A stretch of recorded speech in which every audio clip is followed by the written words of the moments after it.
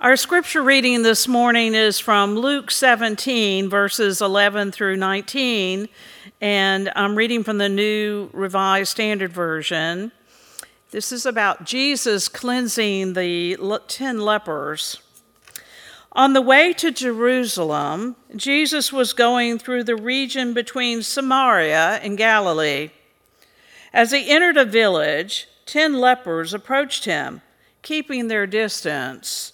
They called out, saying, "Jesus, Master, have mercy on us." When he saw them, he said to them, "Go and show yourselves to the priest." And as they went, they were made clean. Then one of them, when he saw that he was healed, turned back, praising God with a loud voice. He prostrated himself at Jesus' feet and thanked him. And he was a Samaritan. Then Jesus asked, "Were not 10 made clean? But the other 9, where are they? Was none of them found to return and give praise to God except this foreigner?" Then he said to him, "Get up and go on your way. Your faith has made you well."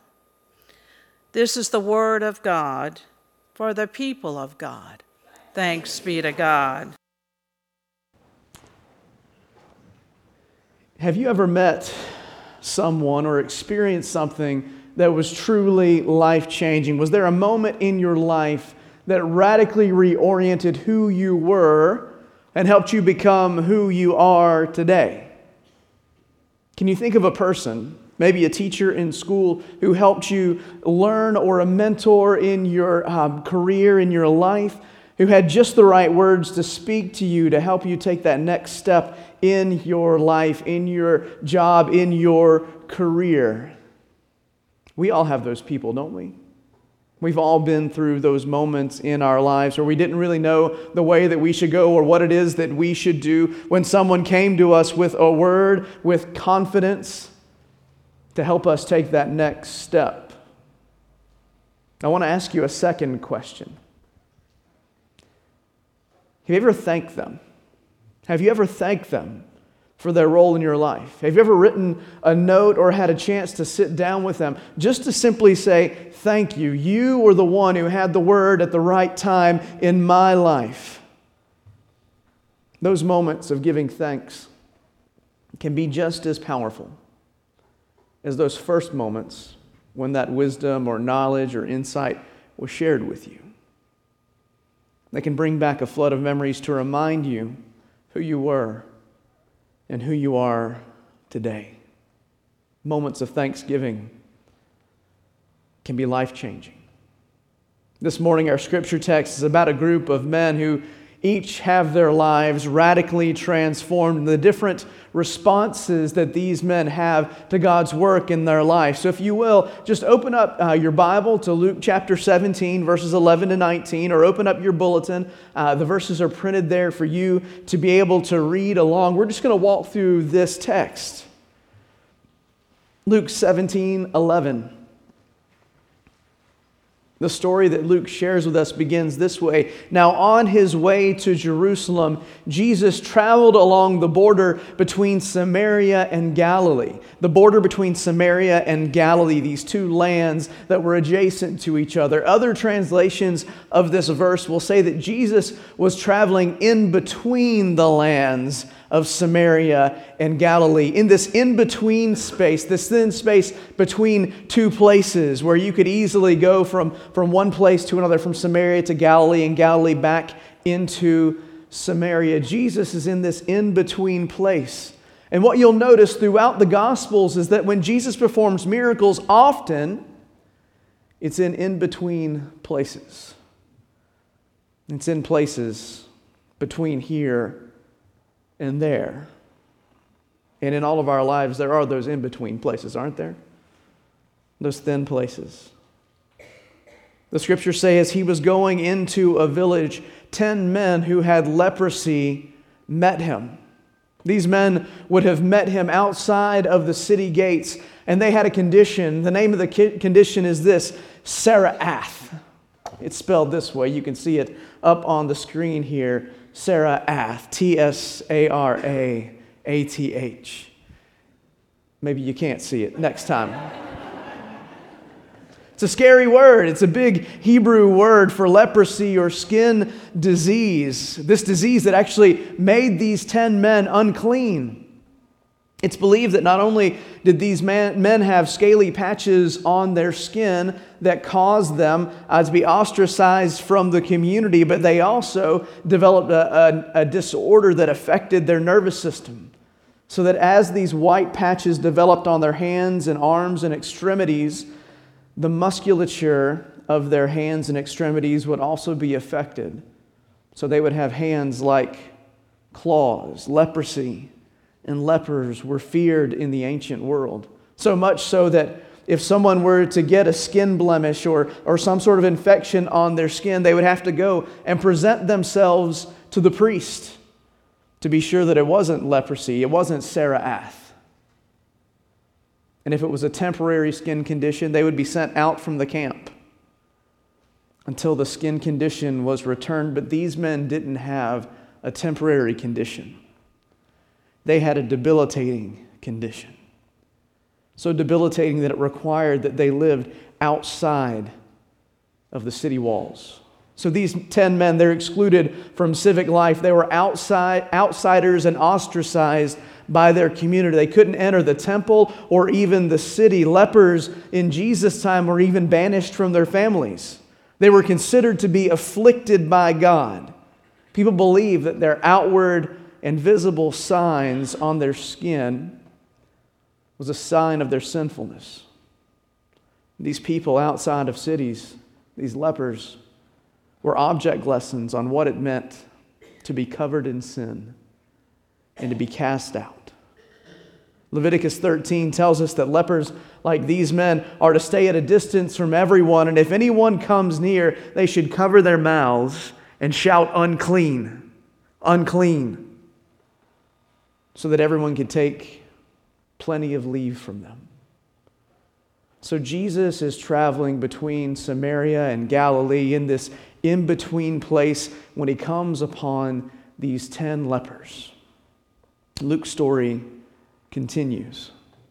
He says they stood at a distance as they normally did, right? They were always keeping themselves at a distance from people. They were always keeping themselves far away from others. And they called out in a loud voice, "Jesus, Master, have pity on us."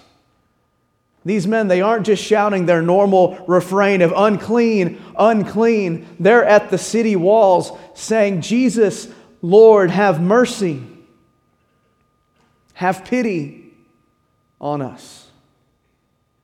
These men understood that there was no way back from their condition, but they'd heard about a man named Jesus who once reached out his hand and touched a leper. And that leper's skin was healed and he was made whole. These 10 men standing outside of the city gates had surely spent their days crying out for people to avoid them, to keep them at a distance. But on this day, as they cry out for pity, for mercy from Jesus, something different happens. Because they know that this man, this Jesus, has the power to heal them and make them whole. To heal broken people, even lepers like them. And Jesus does the unthinkable. Rather than avoid these men, Jesus continues to draw closer to them. He continues to move toward them. This would have been completely out of the ordinary for these 10 men, but it's not out of character for Jesus. Because Jesus is always moving towards the broken. Jesus is always moving towards the wounded. Jesus is always moving toward the outcast and the sinner and the broken. Jesus is always moving toward them and moving toward us. I don't know what it is that you might be facing this morning. I don't know what it is that you might be going through that makes you feel like you have been separated from civic life, like you've been separated from the community, like you're not good enough or you're too broken. I don't know what it is that you may have going on in your life, but I want you to know that Jesus sees you and He hears your cries and He's moving toward you. The world will tell you that the best thing to do is to walk away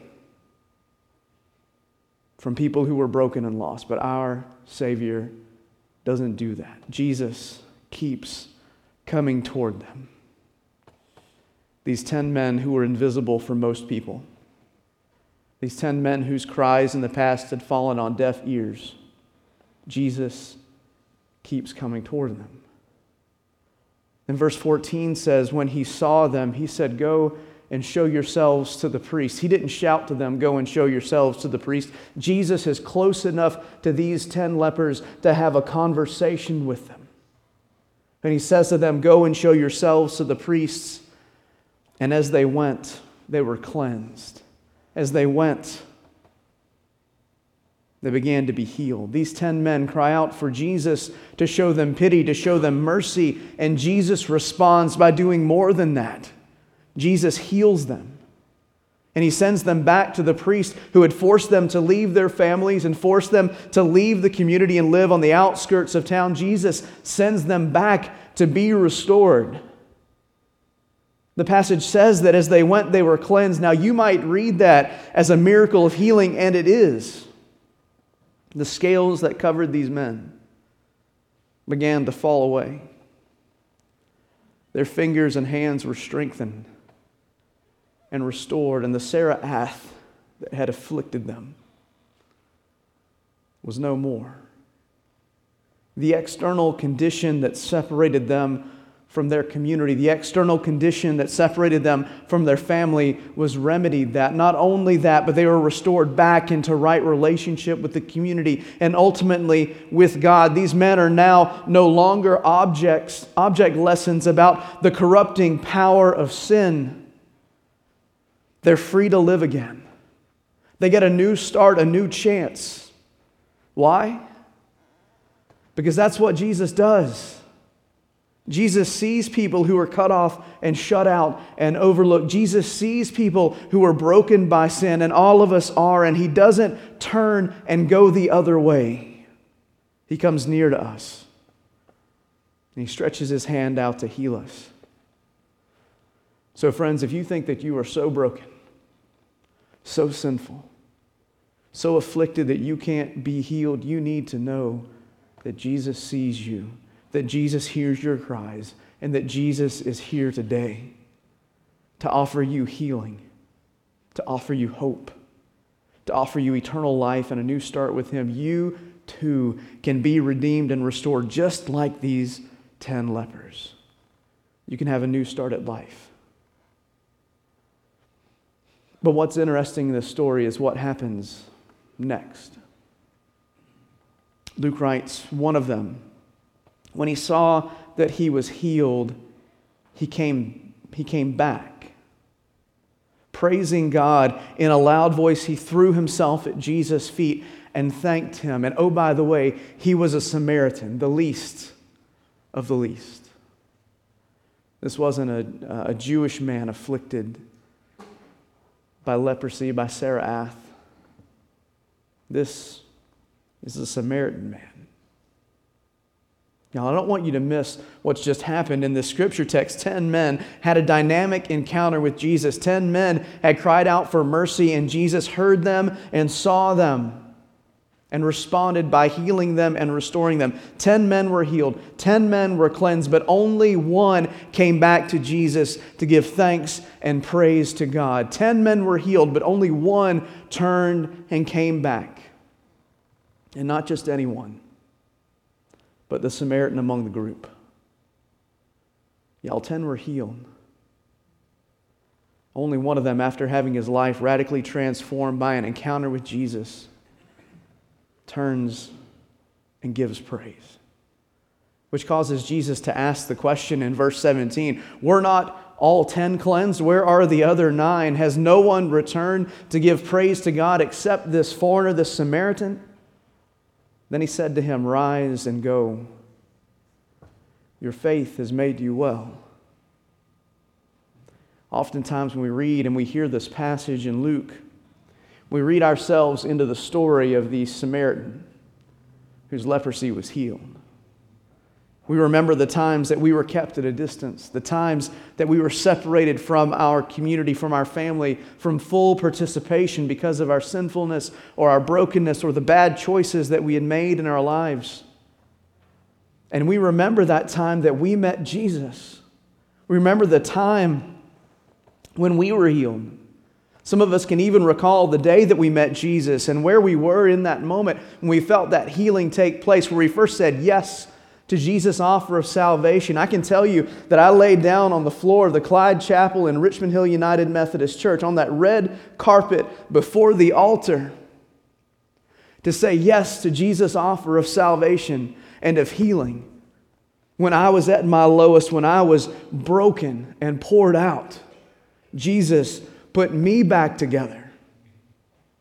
Some of you have stories just like mine. You had that dynamic encounter. The question is, what did you do next? Did you receive the healing? Did you receive that grace? Did you receive the gospel? Did you receive salvation? If you did, what did you do next? The scriptures say that 9 of them, 90% of the crowd that have been healed, they went on their way. Thank you, Jesus. I got stuff I got to get to. They went back to business. They went back to busyness. And it's only the Samaritan who turns and comes back to Jesus, laying himself prostrate at Jesus' feet to begin worshiping him. I wonder how many of us, after having our lives radically transformed by Jesus, have actually turned back to give him thanks and praise. And I wonder how many of us who've been healed looked at our lives the way those lepers did, their skin and hands as they were healed, and just went back to business as usual. I wonder how many of us have been healed but have never given thanks. Friends, I want to let you in on a secret. Jesus doesn't just want to heal the condition that afflicts you. He doesn't want to settle for shedding some skin that will cause you to be made acceptable by community standards. Jesus is in the business of healing the heart. 9 men's skin was healed. Only one's heart was changed. Friends, Jesus doesn't want to just be Lord over part of your life. He wants to be Lord of your whole life. He doesn't just want to save and transform one slice of you. He wants to save and transform every single part of you. Jesus' desire is that He would be Lord of the fullness of who you are. And the Samaritan gets this. He understands that his life, having been redeemed and restored by Jesus, is no longer his own. He understands that the right response to God's powerful healing in his life is worship and thankfulness. He understands instinctively what Paul tells us in Romans 12:1, where he says, "Therefore I urge you, brothers and sisters, in view of God's mercy, to offer yourselves as a living sacrifice, holy and pleasing to God. This is your true and proper worship." Not just to give a wave and a thank you to Jesus, but to come back to Him after having your life radically transformed and offering the fullness of who you are to Him in praise and thanksgiving. Your true and proper worship in response to a God who has healed you and is healing you, who has and is making you whole, who has and is saving you, is worship and thankfulness. It's a life lived in response to God's powerful work in your life and His redeeming work on the cross. Because friends, don't miss this.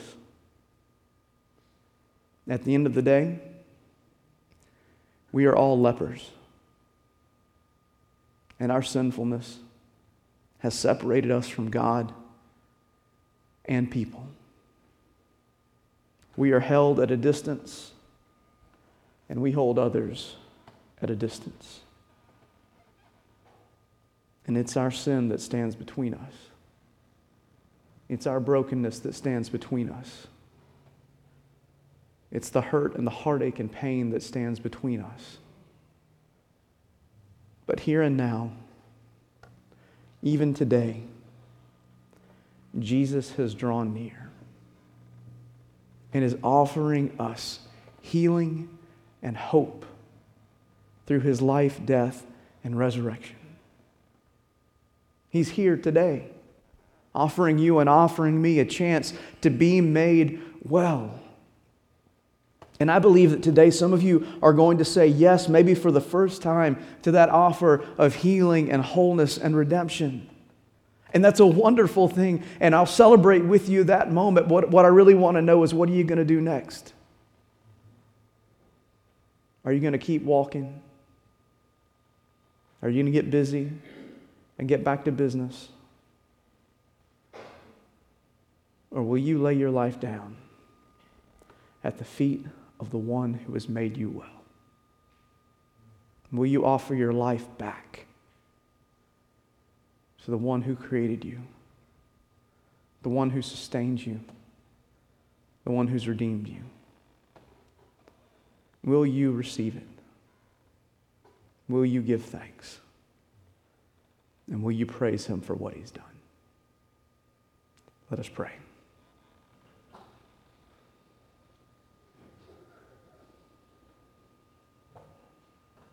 Jesus, we thank You that there is no condition that separates us from You.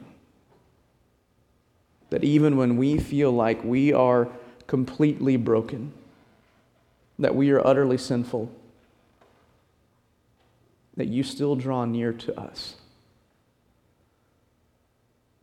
And You don't draw near to us, God, with words of condemnation, but instead words that bring hope and life and healing and restoration. You speak to us kindly, God, and You invite us into a relationship with You. And so we pray today, God, that we would have the confidence to call out to You, to say, Jesus, Master, Lord, have mercy on me, a sinner, so that we can receive the healing that we need. And we pray, God, that we would not just be satisfied with getting back to life as it was after receiving that healing, after receiving that salvation, Lord, but instead that we would turn back to You and say, Lord, Jesus, be my master. Be my all in all. Be the source of my thankfulness. Be the source of my praise. For You are the source of life for me. Lord, give us the confidence to cry out. Give us the confidence to give praise. And help us to live as those who have been redeemed and restored in You, through You, and by You. This we pray in the name of Jesus. Amen.